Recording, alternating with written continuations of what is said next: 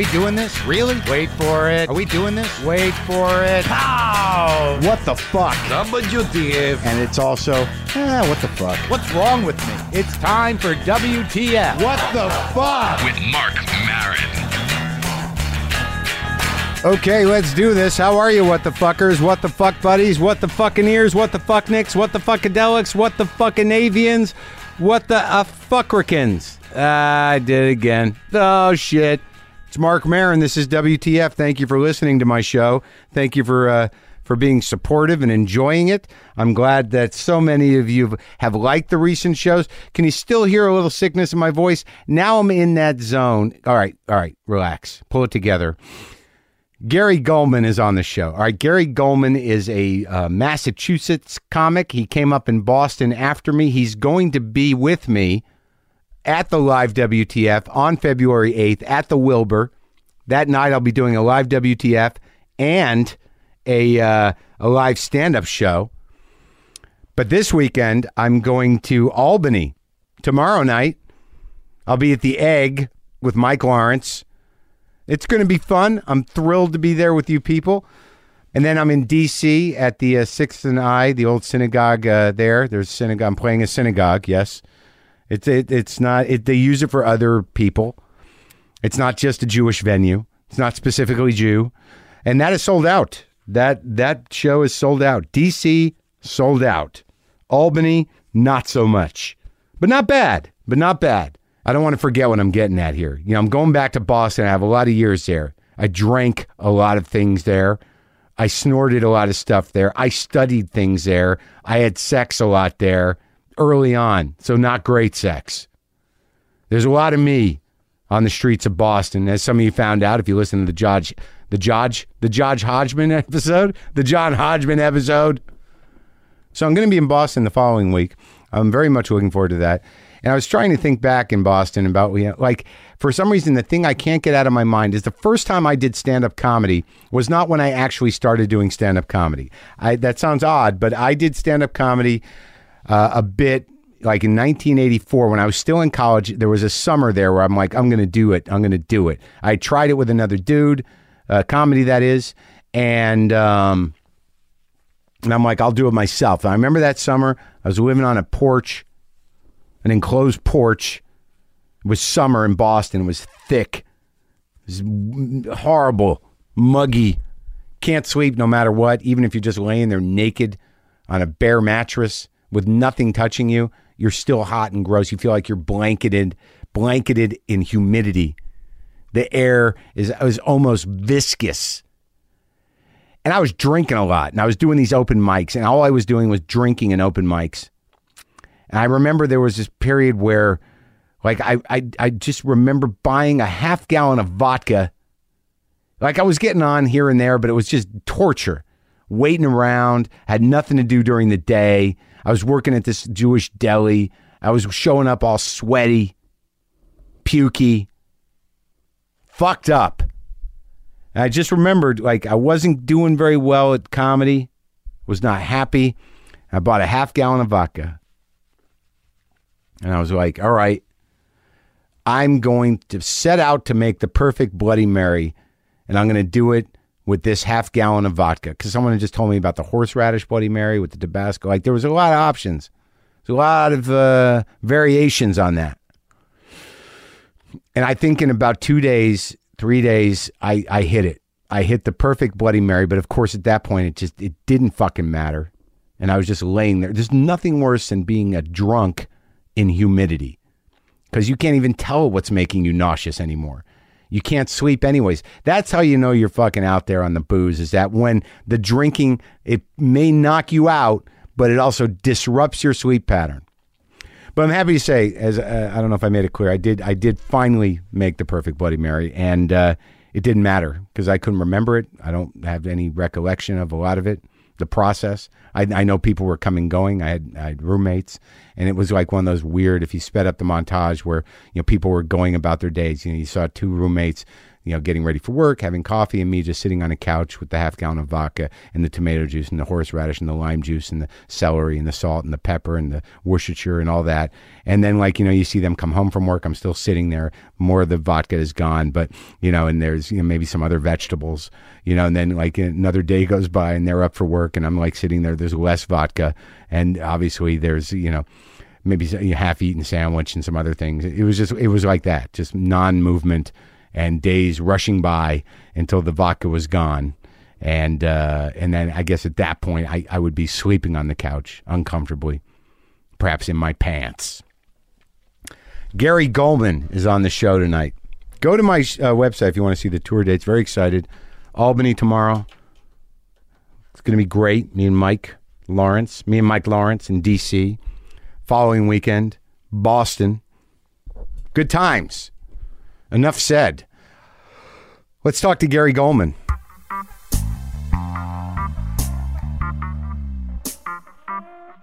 Well, what movies are your movies? I mean, what movies do you base your life on, or your understanding of movies on? Geez, the movies I've watched the most are probably Broadway Danny Rose, Crimes and Misdemeanors, Goodfellas. Right. Yeah. Me too. And exactly. I'll watch Broadway Danny Rose if it's on, but I'll actually go out of my way to watch Crimes and Misdemeanors maybe once a year. Yeah. Oh, yeah. And I'll watch Goodfellas whenever it's on, even if it's dubbed. Yes. I'll watch it. Yeah. Even if it's on, the movie channel. I don't care. Yeah. And Annie Hall, Diner. I haven't watched Diner in many years. Oh my God, Mark! It's really great. I'm not comfortable with the word nuance. That was the coolest thing. That's where I discovered Paul Reiser. Me too, and I loved him. Loved him. He stole that movie, including the sort of roast type thing that he does at the wedding. I went and sought him out at the comic strip when I was in college.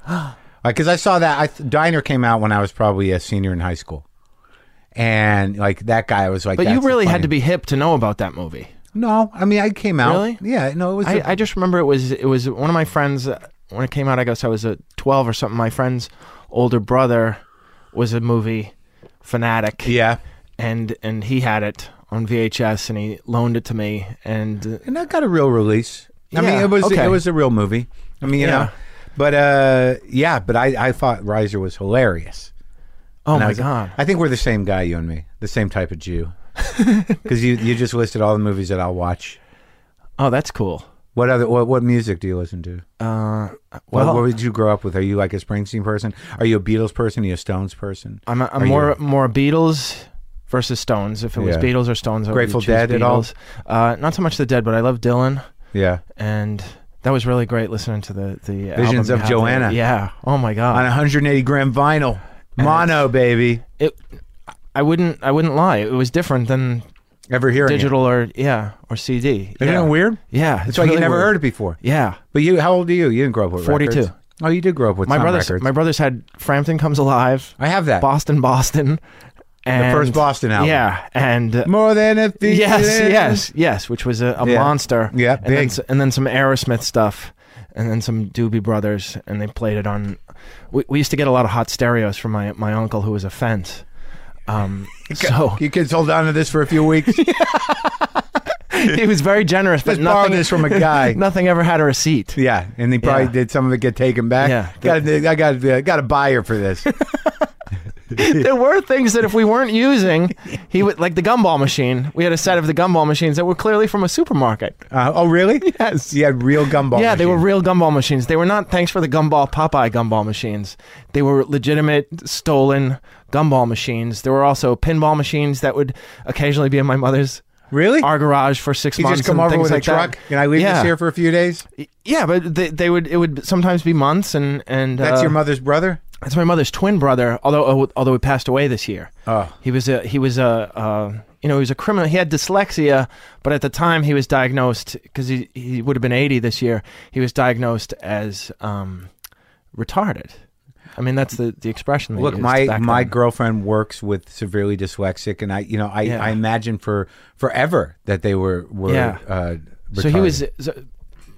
not institutionalized, but he went to a separate school and everything, and they thought he was just he was a real problem. And it turns out he really found his way. He really did. He was a survivor. This guy, he could really get over. He could really get over, and he Who was he fencing for?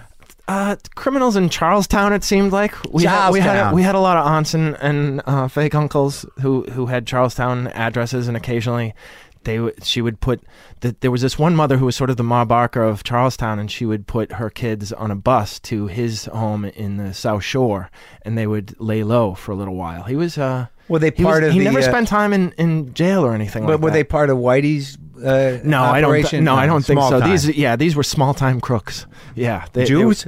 No, they were Italians, and they were the bastard children of a friend who he had grown up with, he just had one name. I don't know if I can say it, but he only had one name. Yeah, and he fought a lot of fights for my uncle. My uncle was a very entertaining man, I guess. Yeah. Wow, and he had what? 2 older brothers? I have 2 older brothers. Yeah. Sisters? No. No sisters. It's good to have the older brothers though for the music alone. How much older? 13 years and 9 years. Holy shit! Yeah. So you were like they were more like fathers. But that's sort of like that's wild. So you were 9 years old when your nearest brother was 18. Yeah. So they were mostly in college while I was growing up. So I was pretty much an only child. Was that sad though? Did you see them leave, or one was already gone? It was. What the hell? It was incredibly sad. It was so lonely in that house because my mother is not an active. She was probably rather depressed growing up because my father left really young. But the point is that it was really sad because there wasn't a lot of life in the house. And I always wonder about that. Yeah. With kids who have that big of a difference between their closest siblings, because like I talked to Jack White, and literally there's like 7 or 8 years between him and the other 6 or 5. So that means like by the time he was like 8, he had to watch like 4 of them leave. Yes. And I didn't fucking put that together with him, and it's been driving me nuts because I would have liked to have asked him what that feeling was like. Yeah, I can remember they would come home in the summer, but then they had girlfriends who had spent a lot of time with the girlfriends. And you were like the kid. There's like, this is my kid brother. Yeah. I was pretty precocious. You had to be, because the only way you could get any FaceTime was to really be interesting and funny and rather smart. So, but it also put me in a weird position where the kids my age were sort of immature to me, and it was hard to fit in with. Well, yeah, with them. Well, I know, I know that feeling. They sort of like I'm going to appeal to the adults. Yes, and like, but what's weird is in retrospect when you meet that kind of kid, you kind of see the kindred spirit thing. It's like I know where you're coming from, and wow, it's really annoying. Yeah. I was exactly like you, and I wish it. I hope it goes okay for you. Yes. It's a tough road from here. Yeah. What town did you grow up in? Peabody, Massachusetts. Peabody. Yeah, just on the North Shore next to Salem. It came up again. I saw Peabody earlier today because I was looking. Some guys doing a book tour, and it said Peabody. And I know I've been to Peabody. Yeah, there's a great Barnes and Noble there. Oh, that's why he's going up there. Yeah, next to the North Shore Mall.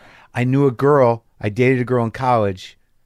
I think she might have been from Marblehead, though. Oh, wealthy Jewish. No. Really? Her name was Lisa Deschamps. Not Jewish? No. Wealthy? No, I don't think so. Wow. Kind of a crazy At BU. redhead. I think she went on to become a nurse. Yeah, BU. Yeah, I went to BC. What kind of Jew goes to BC? I'm sorry. I got a football scholarship. Sometimes I make a Jewy. I apologize. I've got a Jewish jock in here. Gary Gulman is here. So this is a rare thing for me to talk to a Jewish jock. Yeah, there aren't many. No, it's like when you're growing up, and even before my generation, like Sandy Koufax, that was it. You can't talk to a Jew about baseball for 60 seconds without bringing up Sandy Koufax. Yeah. Oh my God. And also, like, I didn't realize this, but in the early 1900s or 1920s, there were a lot of Jewish boxers. Yes. You talk to my father for a second. He'll tell you all the Jewish Oh, really? boxers. My father professed himself an amateur boxer growing up. I guess he boxed in the Navy or something like that. He grew up in the Bronx, so he knew how to handle himself. He never taught me how to handle myself with my fists, but he has a lot of old fight stories and boxing. And yeah, he's an old Jewish bull. Yeah, I guess so. That's his identity. Are the folks married? No. They divorced when I was 1.5. Holy shit! So yeah. You got one parent and 2 brothers that are out. So it's just you and your mom? Yes. Yeah. Oh boy. Yeah. Yeah, I always think about that nature and nurture argument about how they used to say that an overbearing mom could cause a gay son. Yeah. And there's just no way. Are you sure, Gary? Well, so far. There's still time, Gary. I could Todd Glass it right here. Yeah. If you talk to a gay man, he'll say you're on the cusp. It's only a matter of time, my friend. Right. What'd your mom do?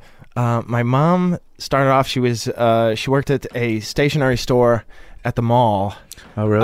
Yeah, it was a Hallmark store, and she took after her brother a little bit, because to this day I do not have to buy birthday cards or any kind of greeting cards, because she has a drawer that stockpiled, she stockpiled after years of working there, and they're so dated. They're from the 70s and 80s. She left it, but she was pilfering. Yes, like there's disco balls on them. How are Hallmark cards dated? The thing is that the peanuts still hold up. If it has Snoopy or something on that, they still hold up. And they're probably vintage, but there are certain style. Ziggy is no longer available. I don't think they make greeting cards with Ziggy, but she still has a my brother loves Ziggy greeting cards. Nothing went well for Ziggy. So miserable. He was so miserable. Ziggy was, it was like he was like Rodney Dangerfield's inner child. Ziggy was. Yeah, softer, gentler Rodney without the coke. Issues, Rodney. Right. Well, the funny thing about you is that, well, outside of your stand-up, is that we didn't come up together. I never really knew you that well. No, we'll be one of the few WTFs where there's no, let's just let bygones be bygones. There'll be none of that. No, I remember. In fact, I only have wonderful, encouraging relations with you. It's always been good. And we met at a crossroads in our life. Well, not met, but it's weird. We hung out at 2009 Montreal Comedy Festival. That's right. You were at a crossroads. You were like, you had bought a farm or something. I had bought a farm for a fiance, and she at that point, you were the person who settled it down for me. I said she wants $10,000 to move out, and you said you got off easy, give it to her. and I wrote a check within a week, and I was free and clear. Yeah. I mean, I still had to collect the pieces of my life and move on. And I just sold the farm this past summer at a tremendous loss. But and I think at that time you had just started the WTF. I started 2000. And we're finishing up a divorce, maybe. Yep. And I saw you do that one man show. Yep. Which was amazing. Ugh. I loved that. That was like heart-wrenching. The Ring of Fire. Yeah, I opened with Ring of Fire. That was beautiful. It's so funny that, like, when you tell me the advice I gave you, that is so, like, a weird, hardened, but reasonable thing. Yes. And I could tell just by the earnestness. You didn't think about it. You didn't, well, you could go one of these, just pay her. Just pay her. It was a smack in the face, which I needed. Because there's part of me that, like, I always say that Christians have an angel and a devil on their shoulders to guide them, and Jews, we have 5,000 years of our family on our shoulders, which sometimes looks like a devil. Yes, rarely does it manifest. You got off easy with the devil. Yeah. The devil would be much easier. He's very coherent. But $10,000, where do you get off giving $10,000? It was to get my mom's ring back. She was holding my mom's engagement ring hostage. And, of course, after I told my mom what I went through to get the ring back, she said, you should have just let her have it. Oh, thanks. Oh, my God. Oh, that is so funny. But had I let her keep it, my mom would have never. Do you ever see her? Oh, you can't win. You did the right thing. There's no way you can win. Yeah, there's no way. You did the right thing. My mother has a memory. Do you still use your Atari? Yeah. We spent $220 for that at Sears. Yeah, you would have never heard the end of it if you would have let her abscond. These people are brutal. With the ring. No, there's no winning. You did the right thing. Yeah. You know what I mean? But you didn't do it for her. I mean, that's the thing, is or else you'd be kicking yourself. You did it. Of course. Yeah, you didn't even owe her that. But the thing is like, do you want this to be done? Right. Yeah. You know what I mean? Yeah. When do you think the first time you came out here was? You were probably still with Barry, right? Yeah, I moved out here in 2000 because I had a development deal. That's right. So that's when I met you, and I'd never seen you before, and I just saw this, this big charming Jew, and I'm like, who the fuck is this guy now? Oh, great. I'm at the point where I get that now, where I see Pete Holmes and I want to hang myself. He's so wonderful. Oh, really? Okay. No, I adore him, but he's like so young, and I'm just like, that was me once. Yeah, it was you. That's true. I was the new flavor. Yeah. Well, the thing I wanted to say is that we may not have any beefs or spend time with each other, but the interesting thing is you're going to do the live WTF in Boston. Yes. And you grew up with all those guys, and I started Yeah. with all the same guys that you did. Oh, So okay. you were doing, like, I started my career doing one-nighters, opening for Seibel, opening for Dougherty, opening for, who's the guy that died? Oh, Dave Fitzgerald. Dave Fitzgerald, opening for George McDonald, for Mike McDonald, for Warren McDonald, for all the fucking McDonalds, opening for Gavin, opening for Sweeney, I started with Joe Yannetti. Like, Wow. I mean, like, so all the dudes that were old dudes when Yeah. you were coming on were the dudes that I started with in terms of opening for them. They were already headliners. Yeah. But so you were able, DJ Hazard, Teddy Bergeron. I fucking drove those guys places. I will say this is that I had an easier time, I think, because I hear stories like I've been opening for Louis some on the road, and he tells stories of those guys, and they could be really, really abrupt and mean. And I think it was sort of like I was the youngest child in a family, so that by the time I came around, they had mellowed, and they were very encouraging. Sweet, they were all sober, so there was none of, Yeah. there was none of that problem Right. where they would fly off. And in some cases, I remember there's a story of Lenny Clark punching Billy Martin in the face. That's a played famous against story, yeah. Sam's. Yeah, that famous story. So they kind of sort of embraced me and took me under their wing. Also, probably because they were older themselves and were like, well, that whole thing That's where true, we, 'cause where I we knew- haze the young guys is over. Well, I don't even know if it was hazing. I just think they were hungry, and it was really, I think for a lot of them, like, how do you get out? Yeah. And can you get out? Right. And do you leave? Because I remember, you're right, though. When I was opening for them, they were probably all right in their prime. Yeah. Like Lenny had, he had moved to L.A. already, and he was out Right. here. But he hadn't gotten his big deal yet. Kenny Rogerson had already, fucked up something, but he was right there. I was around when he did his first Letterman, Wow. like in that stuff. I was there when Bobcat Goldthwait left, like he had a garage sale at Stitches Oh my God. and left. I remember starting like What did he sell at the garage sale? Do you remember any of I the don't things? remember. It was kind of bizarre? funny though. Yeah, it was It's hilarious. hilarious. It was a funny idea. I was in college at that time. I hadn't started doing comedy yet, but I remember being there. Dave Cross was at Emerson, Wow. and I just met him, and we were kind of hanging around trying to do open mics and stuff. And the guys who I started with, like Jonathan Groff, Fitzsimmons was a little later. Louis started after me, but he, Okay. like when I went back, Noxie was Wow. around. God rest his soul. He was wonderful. And like I remember when Dana Gould, before he left for San Francisco, he must have been like 18 or 19. I heard he was like a prodigy, like a phenom. Yeah, he Boston. still is kind of. Yeah, right. Yeah. But but the old guard. I mean, I don't know what experience you have, but when I started, there really wasn't any alternative comedy. No. And when I went back, after I went to LA for a year, and then I came back and I did the Riot and came in second. But I was hanging Who'd you out. come in second to? Sue McGinnis. Wow. But there was Catch a Rising Star, and at that time, it was Louis and Cross and Janine and everybody. But then there was also everything else.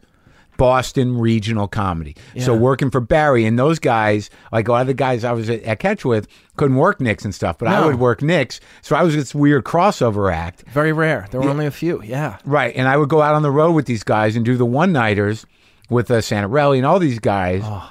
And it was a trip. That was how I broke in, was going to that basement in Alston Yeah. where Barry had his office and picking up my directions.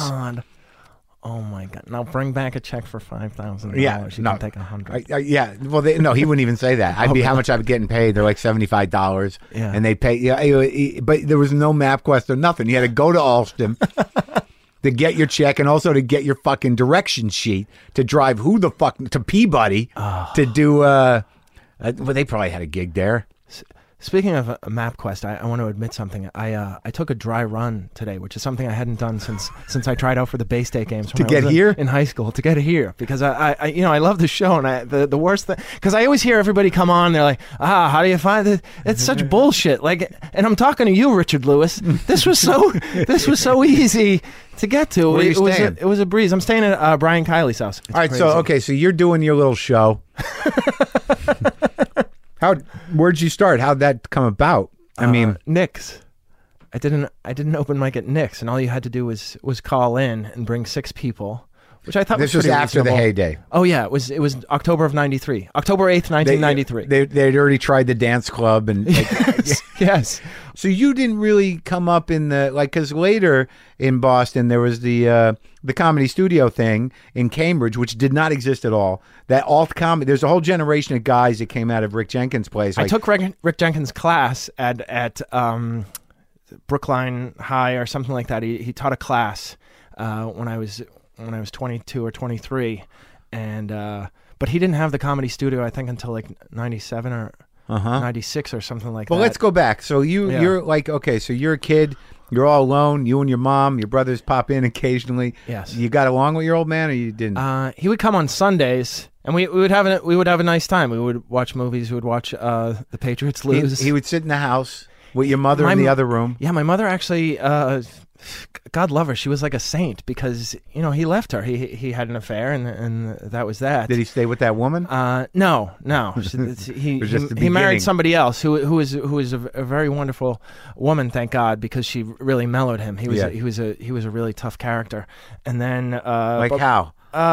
He was very strict, and I remember I would be what's the word, inspected on Sunday when he would come, and I always thought this was a normal thing for every kid, but my nails would be inspected to make sure they were clean. Like the other day I saw a scrub brush at a Rite Aid, and it brought back these memories. I hadn't used a scrub brush in 37 years since or your dad something. made you? Yeah, because he was concerned about my nails and then how I'd put on my socks and all these things. Was that about you, or was that about your mother's parenting skills? It was absolutely about my mother's parenting skills and him trying to undo all the lackadaisical mothering that my mother had done all week. I had no bedtime. There were no things, and so I remember the main reason I wouldn't have wanted my parents to be together was because the bedtime when I stayed at my dad's very rarely was like 8:30.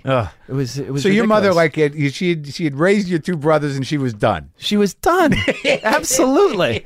There was not going to be a lot of effort put into this one. I kind of raised myself, and I had a million hobbies, and there was plenty of clothing around. It was all hand-me-downs. Yeah, right, exactly. And luckily I was tall fast, so Yeah. things started to fit around 8th or 9th grade for my brothers who were in college. And then you outgrew everything. And then I outgrew everything, and then I just started like wearing the sweatpants and t-shirts Gollum. every day. Yeah, because my brothers are like 5'10" and 6 feet even, and I'm 6'6", so it was. What the fuck? I outgrew them very Are quickly. you taller than both your parents? Uncle Norman was a giant. Oh, okay. Uncle Norman was there ever 6'5" the concern and 450 pounds. Oh, really? Yeah. That's who, your Yeah. father's brother? No, that's the fence. That's my fence? mother's twin brother. The yeah. dyslexic fence? Yes, Uncle Norman, who So also not had only he had a horrific swearing problem. It wasn't Tourette's. He just called everybody a cocksucker and a motherfucker. So he was yeah. dyslexic, but people thought he was mentally retarded, and he was a giant. Yeah. So yes. it was like giant, a and Jewish Lenny loud. from Mice and Men. Yes, but Yeah. he was loud and clever. Yeah. He was sort of like had the personality of George from Mice and Men, but the body of Lenny. Of Lenny. Huh. Oh, that's interesting. Yeah. Yeah. He was. My brother used to call him Fagin because he would hire the kids in the neighborhood to do landscaping and all these things around there, and he would pay them off with a lot of stolen goods, candy, and all these things. Did he wear those gloves with no fingers? No. That's all I remember from Fagin. It was Yeah. Ron Moody, right? In the original Yeah, Oliver with the gloves with no fingers. Oh, my I love God. those. I have them. I buy gloves with no They're the fingers. hippest gloves you can They're the have. My girlfriend best. has a pair. Yeah. Oh, they're the Yeah. best. Yeah. All right, so was there any concern that perhaps you had acromegalia or something, or that you were like I don't know what acromegaly is. Rondo Hatton? Acromegalia is gigantic. Oh no! Okay. And I didn't have Marfan syndrome either, which killed the famous volleyball player Flo Hyman in about 1985. But you heard about it. Yeah, I had heard about Marfan syndrome. Which was because what? You just didn't stop growing. You didn't stop growing, and also there was a hole in your aorta and things like that. But there was gigantism with Andre the Giant had, which was That's acromegaly, involved, I think. yeah, tunnel vision and things like that. So I didn't have any of that. But no one thought you did at some point, like because you grew so quickly. That would have required them having some concern over my well-being, because I was also incredibly depressed growing up, and that wasn't a thing that you noticed back then. I No, guess, you can't because- look under yeah. someone's brain and Yeah. scrub that out with Right. a brush. Yes. Yeah. No one looked in your head. Yeah. But so your mother was negligent, or she just more your buddy? I wouldn't say she or was what? negligent, but yeah, she was a buddy, and she would take me to movies that were rated R and things like that. It was sort of That's like all that you need. almost That's all you need. famous kid, Yeah. where he was just raised among adults, and I was like friendly with my mom's friends who were 40-year-old women. It was very bizarre. Is that how you lost your virginity? No, I lost it to an actual woman my age. Oh, at the good time, stories. yeah, But you must have wanted to have sex with some of your mom's friends. No, there wasn't a single one. My mom. I was born when my mom was 38. Right. So all okay. her friends So were 60. Yeah. Okay. Were All right. elder. That Yeah, wouldn't be yeah, right. Yeah. There was no interest. I didn't. Is she still around?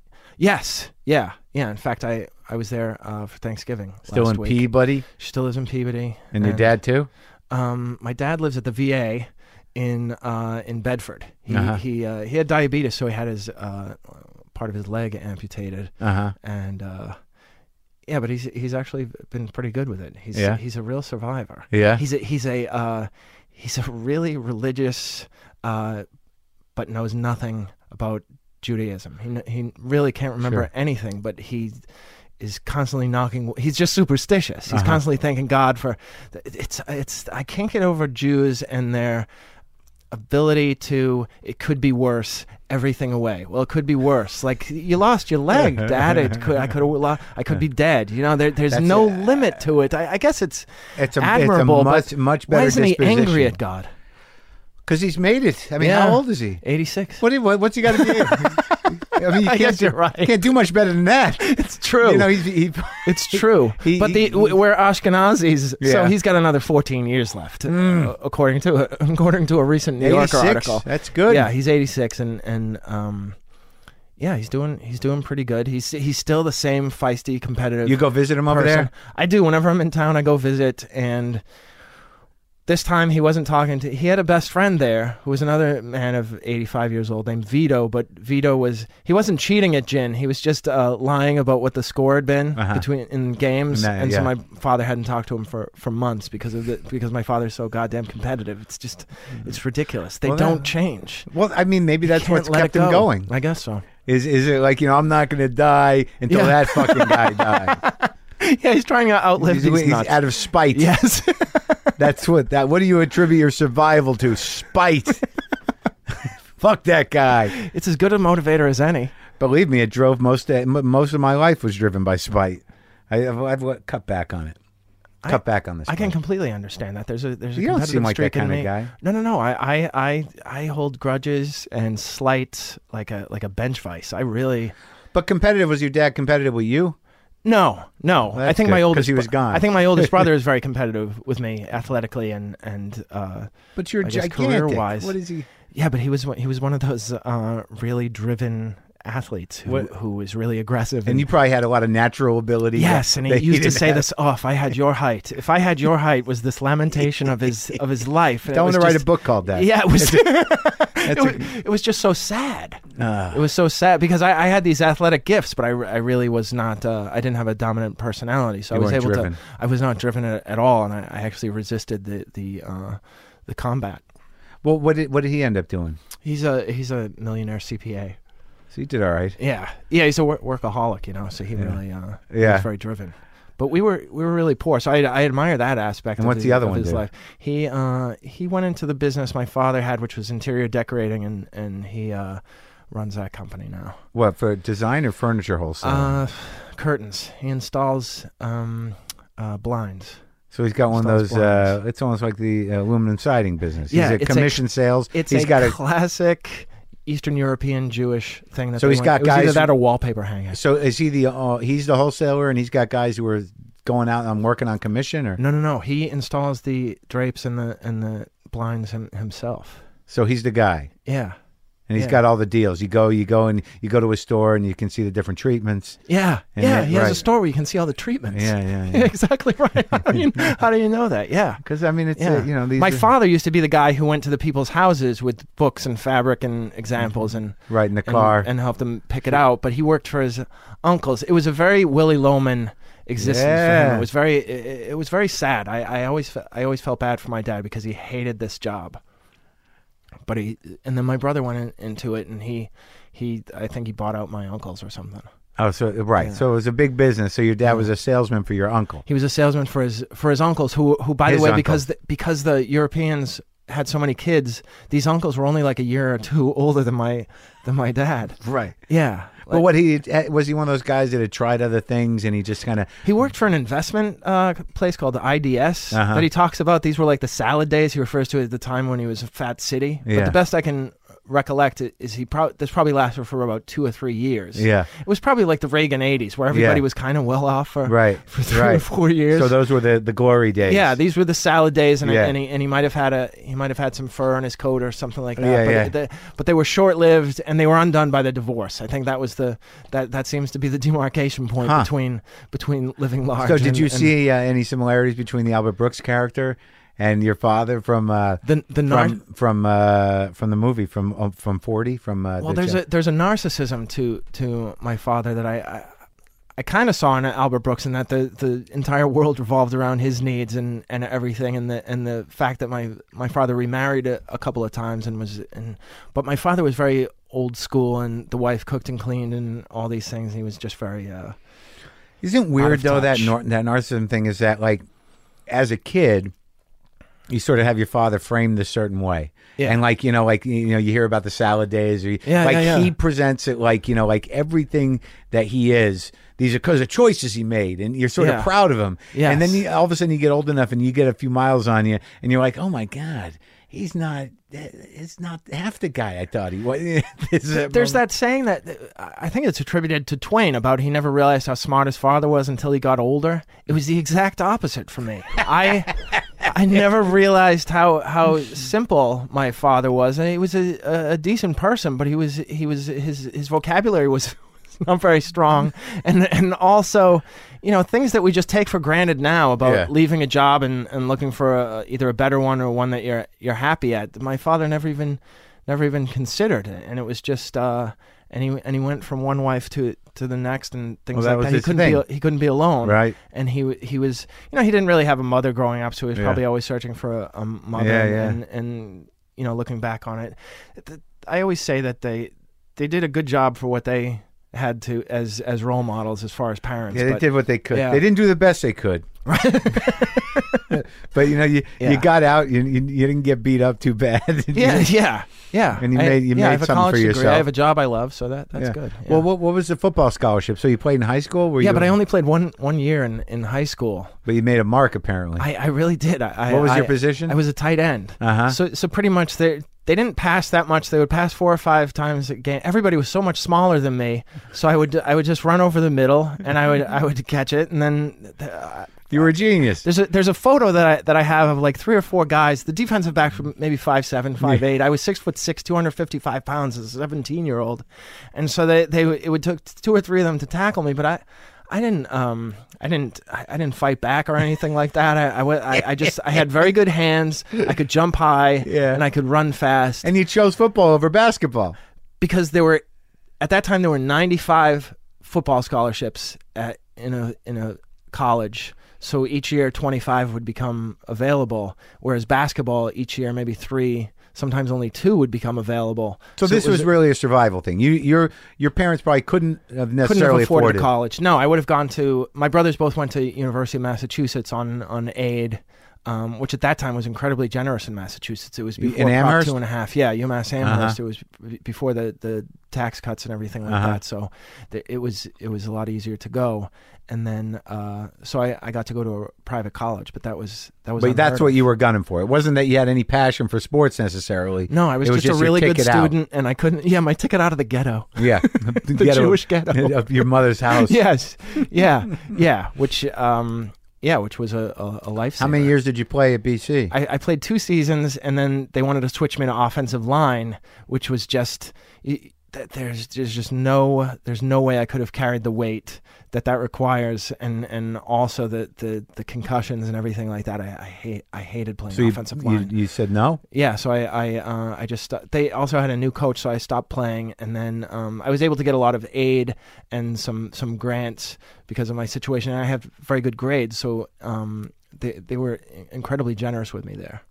That's great, and also they were happy to have a Jew. Yeah. We've got one. Yeah. Back off. Yeah, I was living in Chestnut Hill, which is a very Jewish place Sure. amongst Catholics. I know, yeah. But I guess there's a few Jews there. So that's great. So then you did great in school. You did all this stuff, and you squandered it I did. by pursuing a career in show business. Yeah. Well, I worked at Price Waterhouse, Coopers, and Librand for about a year and a What do half they after even college. do? They're CPAs. Yeah, but They're accountants. why are they in charge of the Oscar box? Oh, they just are fair counters. They that's really the know deal? how. Yeah, they know how to add and subtract, and they're trustworthy. Okay, so that's it. That's what they're known for. Yeah, but even if you had that account, that job would be incredibly tedious and boring. Of course, I know. Yeah, I it know was a nightmare. who got another friend who started in accounting and went into stand up. Russ Maneve. Oh yeah. Yeah. Oh, I didn't know that. I know Russ. He's a great guy. Yeah, he bailed on the accounting life. Oh, it was brutal. Well, why'd you go? Because your brother did. Yeah, of course. Of course. My brother That seemed to work for him. My brother got married at 25, so I thought I would get married at 25, and then when I didn't, I was like, oh my gosh. You just wanted to beat him in every angle. It wasn't so much, it was just a pathway that I knew would work. right. Like he seemed happy. Right. Yeah.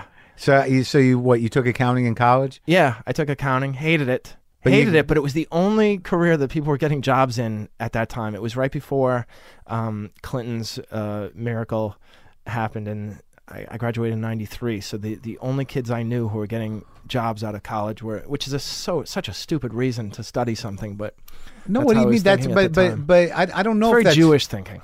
Yeah, the education Yeah. is important. You need to Yeah. get a job with college Yeah. because now nobody Yeah. fucking. It seems like college degrees are important, but no one. I was very non-specific about mine. I never thought about working because I was brought up in an entitled household. But you were Oh, brought really? up. I was brought up in upper middle class Jews. Yeah. My dad was a doctor. Right. I wanted to express myself and fucking read books and direct plays and act and shit. Yeah. And my parents were like, "Great, go ahead." Really? Yeah. There was never that impending doom of like, "You got to eat." Yeah, that's what I had. I have that now. In fact, But you grew into that. Yeah, I grew into that because they squandered most of what they have on some level. There's no, not that I'm expecting them to bail me out, Yeah. but God forbid anything bad happens. There's not a lot there. There's no big payoff. Well, my brother / father, the oldest one, was very clear when I wanted to go into stand up. He said, "Well, that's great, but you can't make a living at it." And it was all that. And then you said, "Can I borrow a little money?"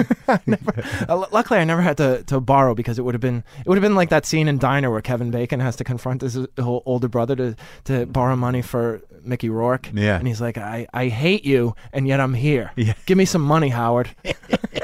But I always thought that was a better relationship with his brother than I have because I couldn't be that honest with my brother, and I couldn't ask him for any money. I can't remember. Did he give him the money? He didn't. No. He told him that his trust fund was making him very lazy, and he's oh great, $150 a month. It's making me lazy. Yeah. Right. Yeah. I forgot that part. So you never. So what? Now you graduated from BC and you did the fucking accounting thing for 2 years. Yeah, and but I you was were doing miserable? the open mics at night and living that life until whenever they put you on. It was kind of exciting because it was like I was staying up till 2:00 in the morning waiting to get on at some shithole and then getting up. I had this double life and it was exciting. I was coming in late to work. It was the first time I had rebelled ever since I was a little kid. I just followed the rules and everything. So Yeah. So that was it was kind of exciting. I was Yeah, such yeah. a bad kid. And when did you bail on the job? I bailed on the job about a year and a half in, and then I got a job as a Starbucks barista, and then I worked as a substitute teacher at my old high school. And it was the perfect timing because a lot of my old teachers were still working in the building, and I got to see them from the other side. I got to sit in the teacher's lounge with them, and I realized that all my favorites were clearly mentally ill. They were either bipolar or had some schizophrenic leanings, but they were so entertaining when I had been there. And by that time, the system had really beaten them down. Anybody with any kind of a personality at the school had either taken the early retirement, or just cynical. Yeah, there was one guy who they just had relegated to being the person who took care of the kids who were in something called in-school suspension. Yeah, he just looked after them. He didn't really teach a class, but he used to dress up as Casey on the opening day of baseball every year and act out Casey at the bat, and it was very exciting. But clearly he was unhinged. Yeah, he would have an unlit cigar every day in class the whole time. He was just he was a real throwback. That's so weird. So you're in the teacher's lounge. Yeah.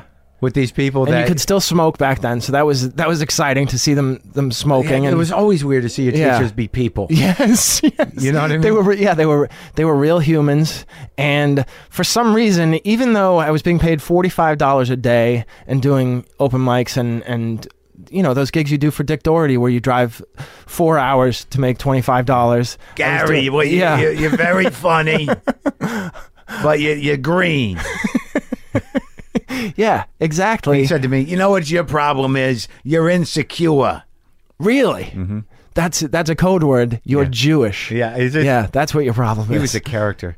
So you kicked around up there, and you built out until you could headline, or to just middle? No, I never headlined. What happened was I did the Montreal Comedy Festival in 1999 as a new face. Yeah, which was like the last year that they were giving Barry out development deals. You became what? Barry's guy. How'd you hook up with Barry Katz? I hooked up with Barry Katz. I did an audition. He must have thought you were kindred spirits because you're both tall Jews. But I have posture. Yeah, and you had the worst. The worst posture. Amiable sorts. Yeah. Amicable. I mean. Yeah. I mean, I didn't work with him until later. I worked with this woman called Maureen Taryn. I know Maureen. Yeah, she's actually my manager now. Oh yeah, she got I out love of the her. business for a while. She's wonderful. So I did an audition for her at the old Boston Comedy Club, and then in New York. Yeah, and then 9 months later, or 6 months later, I guess December 24th, 1998 was the last time I worked as a teacher. Yeah. And then I did Montreal that summer, and I got a development deal with Fox, and I did Leno and Letterman, and I lived off the development money. So you never really headlined? Not until after Last Comic Standing. I featured for friends of mine. I featured for Dane Cook, and I would go out with some other guys. Oh, that's right. You were in that fucking bus movie. Yeah, I was in the bus movie. Oh, that's right. And now I'm remembering. And I would headline in why I was resenting you. Like, who the fuck is this guy? I would headline in Boston. Yeah. Yeah. And a few other places where they would pay you $500 and call you a headliner, but it was I couldn't do the improvs or anything like that because even though I had these development deals year after year, I'd done Leno and Letterman. And but all do these you look things, at those things as debilitating in retrospect? Oh yeah. I mean, like, because okay, so you were Dane's buddy, you were in that posse, but it's very hard to be part of someone else's fucking momentum. It's hard for a comedian to be in somebody else's orbit. Because it's not going to help you. No. It's just, there's no way it's going to help you. It did help, I guess, because featuring for him, I got a lot of 20-minute spots. And, in L.A., at the time, I don't know what it is now, but when I lived here, to do 3 or 4 spots in a week for 8 minutes was really the most you could But you're also a long-form guy. Yeah. Yeah, so it was very difficult. So those 20-minute spots that I was doing in front of a friendly audience and a full audience 4 or 5 nights a week were very helpful. But as far as that tour goes, it was like I never felt like, well, I knew that nobody was there to see me, and it just felt. But were they good audiences? They were great audiences. Yeah, but that's cheating. It is. Yeah, yeah. I remember a couple of years ago, I did the Montreal not the Montreal Forum, the Edmonton, whatever it was, the Edmonton Big Arena, but I also had a show at a mall in front of 60 people. I know that room. That's what's Rick his Bronson's. name? Rick Bronson's room. Yeah. And I actually preferred the 60 people because they were all there to see me, and they had the same. Or they weren't there to see anyone in particular. Yes. You just had to do the job. Yeah, I had to do the job, whereas the arena people were queued up and they knew where the punchline was, and they would. But let's talk about that because, like, sure. This is it's not uncommon. There's a few guys that I knew who were in this situation. I wasn't one of them. Well, I mean, I had a deal, but I never ever assumed that it would mean anything. I've had deals in my life, but there were a couple guys who was your agent, Ruth Ann? No, Andy Cohen at ICM. Right. Yeah. So you snagged this money. Yeah. Like, I don't know how much they juiced you, but how many deals did you have? I had 4 in total. In just one after the other. Yeah. That never got. Did you ever make a pilot? Never made a pilot, Mark. Yeah. It was. All right. So that's like I would write them, and it would be so heartbreaking. It's heartbreaking. But were those deals all the same amount of money? No, they became less and less every year. Okay. All right. So, but nonetheless, that's they were life changing. I will say. It's a lot of money. Yeah. So there you were. A strong feature who had no. Yes. who had no real experience touring on his own, Right. outside of regional gigs in Boston, Yeah. making more money than most people in this country make Yes. in 5 years, if that. Yeah. And it's not working out. No. And then, so you go one after the other, nothing gets made until it's like, well, we can't get you another deal. You've had 4, and they've all Well, they been... stopped giving deals because the reality show took over. No, I get it, Yeah, yeah. but probably better off. But Oh, definitely. But because I think I vaguely remember talking to you that you probably you hit a wall and you ran away. Yeah. Now you went and bought the farm with the deal money. I'm assuming. No. 2006, I moved back to New York because I wanted to do more stand up, and it was Rebuild to Yeah. become this. You got distracted by money yes, and the possibility and of being fame. on a sitcom. Yeah. Yeah, this happened to Bill Burr. It happened to Kevin Hart. It happened to a lot of people. I will be. I'm not saying this to sound sanctimonious or anything like that, but I really felt like in 97 or 98 when they were giving the deals that I thought the only guys who were really selling tickets were guys who were on TV on sitcoms, and I thought, well, what I really wanted was to do more shows in front of more and more people. But I saw that a lot of people were doing that by getting sitcom deals. So it was the football paradigm again. Yes, completely. If I can get in the game, Yeah. I can get what I want. Yeah, but then all of a sudden there were guys who were doing it without having a TV series. Dane probably being the most famous one. And then finally in 2006, I said, well, I'm much happier when I'm just doing stand-up. I don't care for all the acting classes and the auditions and everything like that. So I returned to New York to work on my and I think to a certain extent the same thing happened with Billy Burr and Kevin. Little Kev. Yeah. And that it turned out very well for those two. Yeah. So best of luck. Yeah, so I returned in 2006, and then I met a girl, and she was a conspiracy theorist. That's always a good sign. In 2008, was convinced that the market falling and my savings were evaporating. She said we should buy a farmhouse because the world is coming to an end, and I was so credulous that and she frightened me, and she was so convincing that I did it, and 9 months later, she got very bored with renovating this farmhouse. I was also broke from renovating the farmhouse. And I guess it became clear to both of you that the world wasn't ending. It didn't end, and that's when all the trouble. Yeah, the stock market started to rebound. If only the world had ended. It would have been a love story. It would have been perfect. We would have been living off the land. Yeah, sure. And she left me there fighting zombies. She left me where. Oh, this was the other thing. You had cats. I had dogs. Right. That my girlfriend had bought and left to me. Essentially, that was the only thing I really got in the separation. Yeah. And they got me through it. I will say, because I had to get up for them and take care of them. Yeah. Otherwise, I would have slept till 1 p.m. every day. And so you were devastated. Devastated. Yeah. She had you. Yeah. Huh. Yeah. It's a fucking bitch, huh? Life can be a motherfucker. For everybody. But it forced me, because I was so broke and I owed so many taxes, that I had to go on the road that year like 46 weeks. No matter what, anywhere. Yeah. I took every gig, and it made me a better stand-up doing all those hours, and yeah, that was very helpful. So it's amazing. I guess I'm trying to find a silver lining. What the silver lining is that the one thing that I learned after being left this time was that we get very invested and married to a delusion of what our life should be. Yeah. And there are things that happen in your life that all of a sudden shatters that. And you're basically given yourself. Wow. You know what I mean? Yeah. Like, like everything that you thought was going to happen or how you thought it was going to go gets shattered with heartbreak of some kind, whether it's career wise or emotional wise. And either you get bitter, which means you hold on to the delusion with no evidence of it ever happening, or you get fucking human and you realize who you are and you do what you need to do. Wow. Right? Yeah. Yeah, I mean, I didn't think of it in such explicit terms, but I think that's what went on. Yeah, you're basically, that's that moment where you are Gary Gulman, you're an adult, and life is hard. Welcome. Yes. Oh my God. Yeah. Yeah. And I probably those development deals just put it off and deferred it. Of course, yeah. Past all those things. Oh, they give you the delusion much larger than you ever Yes. anticipated. Yes. Oh, wow. Yeah, it's fucking bitch. Yeah.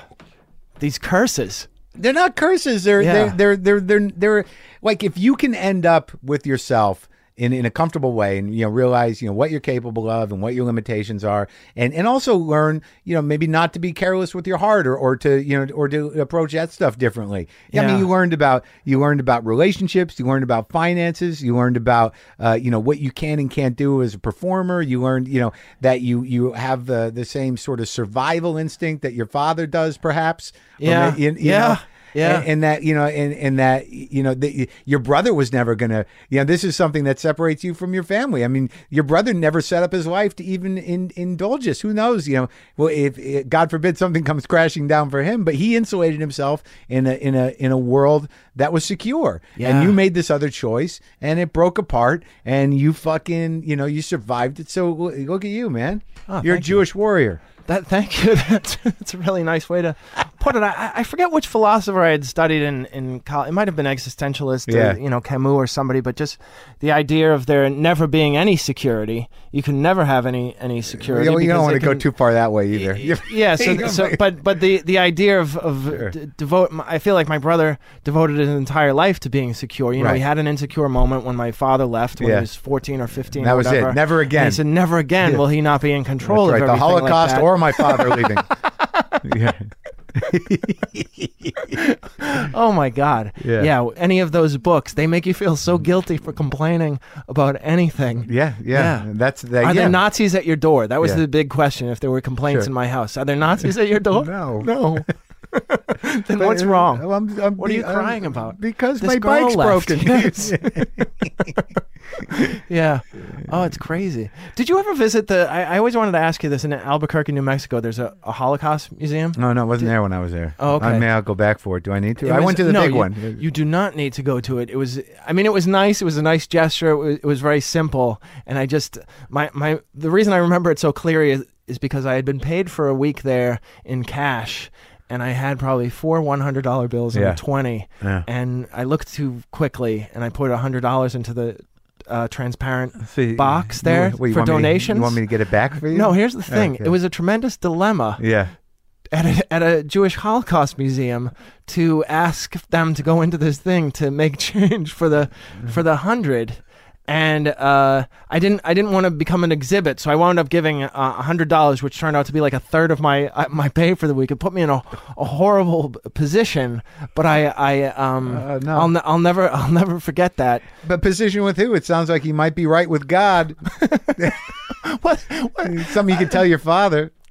I'll tell you. I don't know what your dad was like, but my dad was an Old Testament God. My dad's confused. Yeah. He's married to a Latino Christian, and the last time I saw my father, he's like, I don't know, this Nostradamus end time shit. Man. Really? Yeah.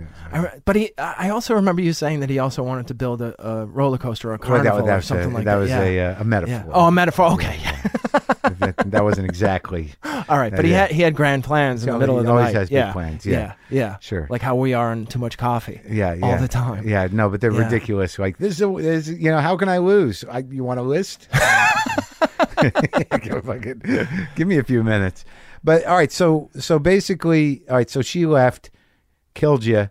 But are you level now financially? Yes, I'm finally caught up with the IRS, and I sold the house. That must be a good feeling. At a tremendous. It's a great feeling, and I feel like I've been rich and miserable. Rich for me, which is to say, I had a shower door instead of a curtain. Sure. No, I get you. Yeah. So I wasn't worried about money. To me, that's rich. Yeah. And I've been poor, and this time around, being poor, I was actually happier because I rediscovered my love for writing jokes and performing and getting on stage. And I also, we hung out there for a little while one night. The Comedy Cellar has been a tremendous social boon for me. Oh, yeah, it's very it's supportive. a great place to hang out. If you can sit at the table. Once you're invited over to the table, yes. and you're not one of those those people at the other table. Yeah.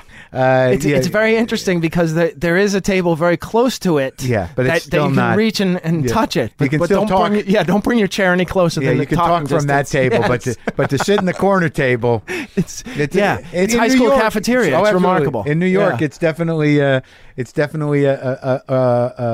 special seat. Yeah, but you are a strong enough performer and star that you're able to actually bring somebody to the table who's not even a comic. That's a very special level. Not many people can get away with that. I've had girlfriends where they will say, yeah, you got to be a comedian to sit at this table. So it says more about me. Right. Than, yeah. Well, so it's very but also, interesting. like, I've also brought girls in there, and I'm like, I don't want to bring you. I don't want to put you through that. No. Like, Oh, no, because just let it's a lot gentler Yeah. now. You just don't, you never know when, it really depends on the mix. But, if Keith is there and Keith Robinson and Norton is there. Oh, my God. And Colin. Yeah. Well, Colin's, he can go either way. Colin's very gentle. I never know if he likes me or he doesn't like me. Oh, yeah, to don't be worry. quite honest. Yeah. But if Keith's there and if Patrice was alive, I'll sit in another restaurant. Yes. If I go there with somebody, I'm like, you know what? Yes. Let's just Marc, you're a phony bitch. Yeah. And who's this bitch you're with? I'm like, I don't know, buddy. Nice to see you. Oh my gosh, yeah. That was interesting. That when I first started, Patrice was maybe a year in, but he already had that attitude and the confidence Boston. on stage in Boston. Yeah. Yes, and he had jokes that were just wonderful and would kill. Yeah. And he abandoned almost right away. Yeah. Because they were too set up. He didn't want him to like him too much. Right, exactly. Yeah. And he was just he was a provocateur even a year in. He just was a force of nature. He was something else. But yeah, but that table, I'm glad it was there for you. I mean, it definitely has helped many a comic out. Yeah. But quite honestly, I never know how in I am over there. Like, she wouldn't let me work at that place until I did an HBO half hour. I mean, really?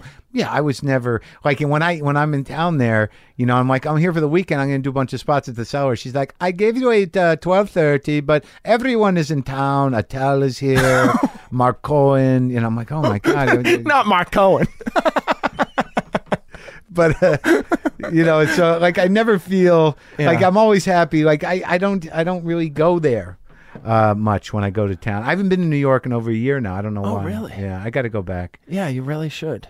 Yeah, I'm going to go back and do some shows. It's that place, they do 3 shows Wednesday and Thursday and Sunday, 4 shows Friday, 4 shows Saturday, 2 shows Monday, 2 shows Tuesday, and they're always sold out. So it's a great place if you want to try out stuff, especially if you're going to go on late night. No, I love the room, and I fought hard to get in there, and and I have a lot of appreciation for it. I just haven't been going back to New York as much, and the last few times I went, I was doing live WTFs or doing other shows. I like sometimes, I mean, it did definitely help me out a lot. In the same way, when I moved back to New York, when I was going through the divorce and everything had fallen apart, and I took that job at Air America again, I would go down there and just sit there with those guys, and it definitely helped me. Yeah, because sometimes they'd be the only people I talk to all and day. They'll bust your balls, and you need it. Yeah, because you don't want to get lost in self-pity. And they won't. They just. It's too draining for them to deal with babysitting, so they'd rather just. Kind of like bust your balls, and the people forget that we're a community of people, and that and that we do take care of each other. But and there are a few guys who you can be really deep with and talk about your surprisingly, Nick Griffin is one who has been there as far as relationships, and I could just talk to him for hours about Kurt Vonnegut and my demise with my relatimes and all of them. So like if you need them to very deep, if you need to focus, and they get us like Jim Norton is a sweet guy.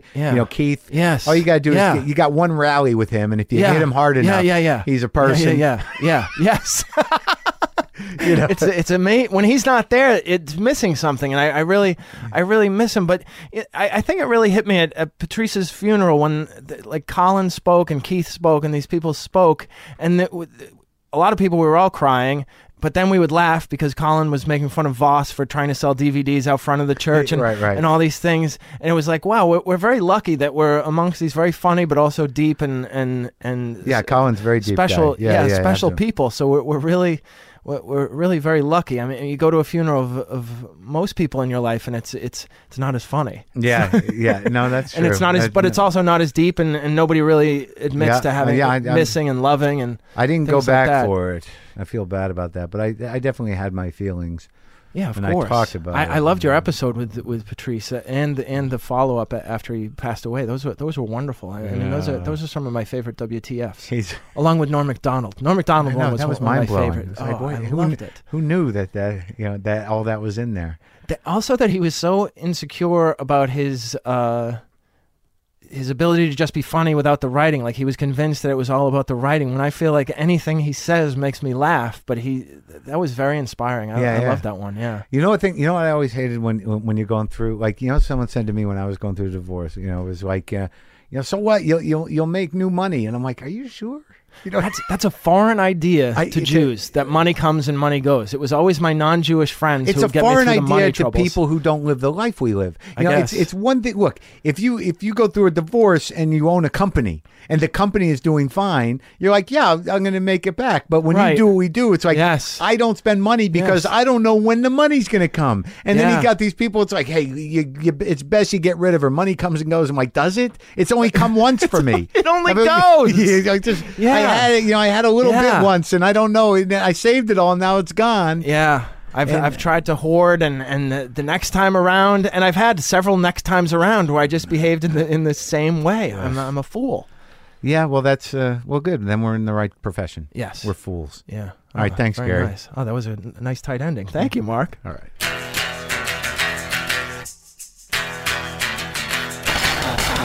That is our show. I didn't make this clear before. Thank you, Gary. That was a lovely conversation. And thank you, people who came out to the live WTF at the Tripany House at the Steve Allen on Tuesday. Appreciate that. We had a nice crowd, good show. It's going to be a fun one to listen to. If you need anything WTF related, go to WTFpod.com.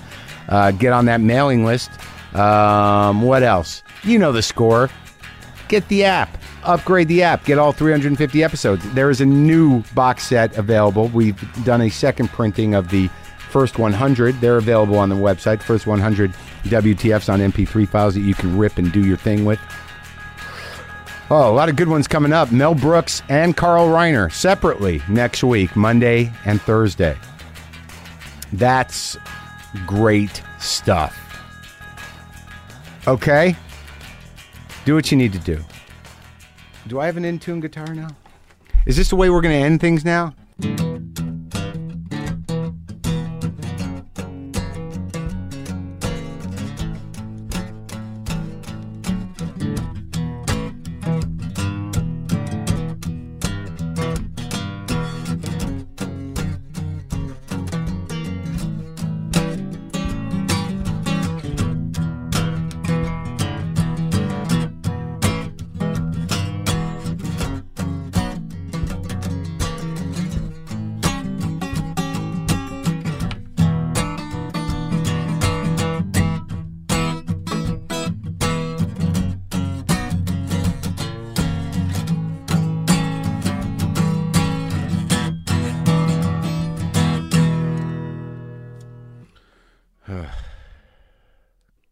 Boomer lives!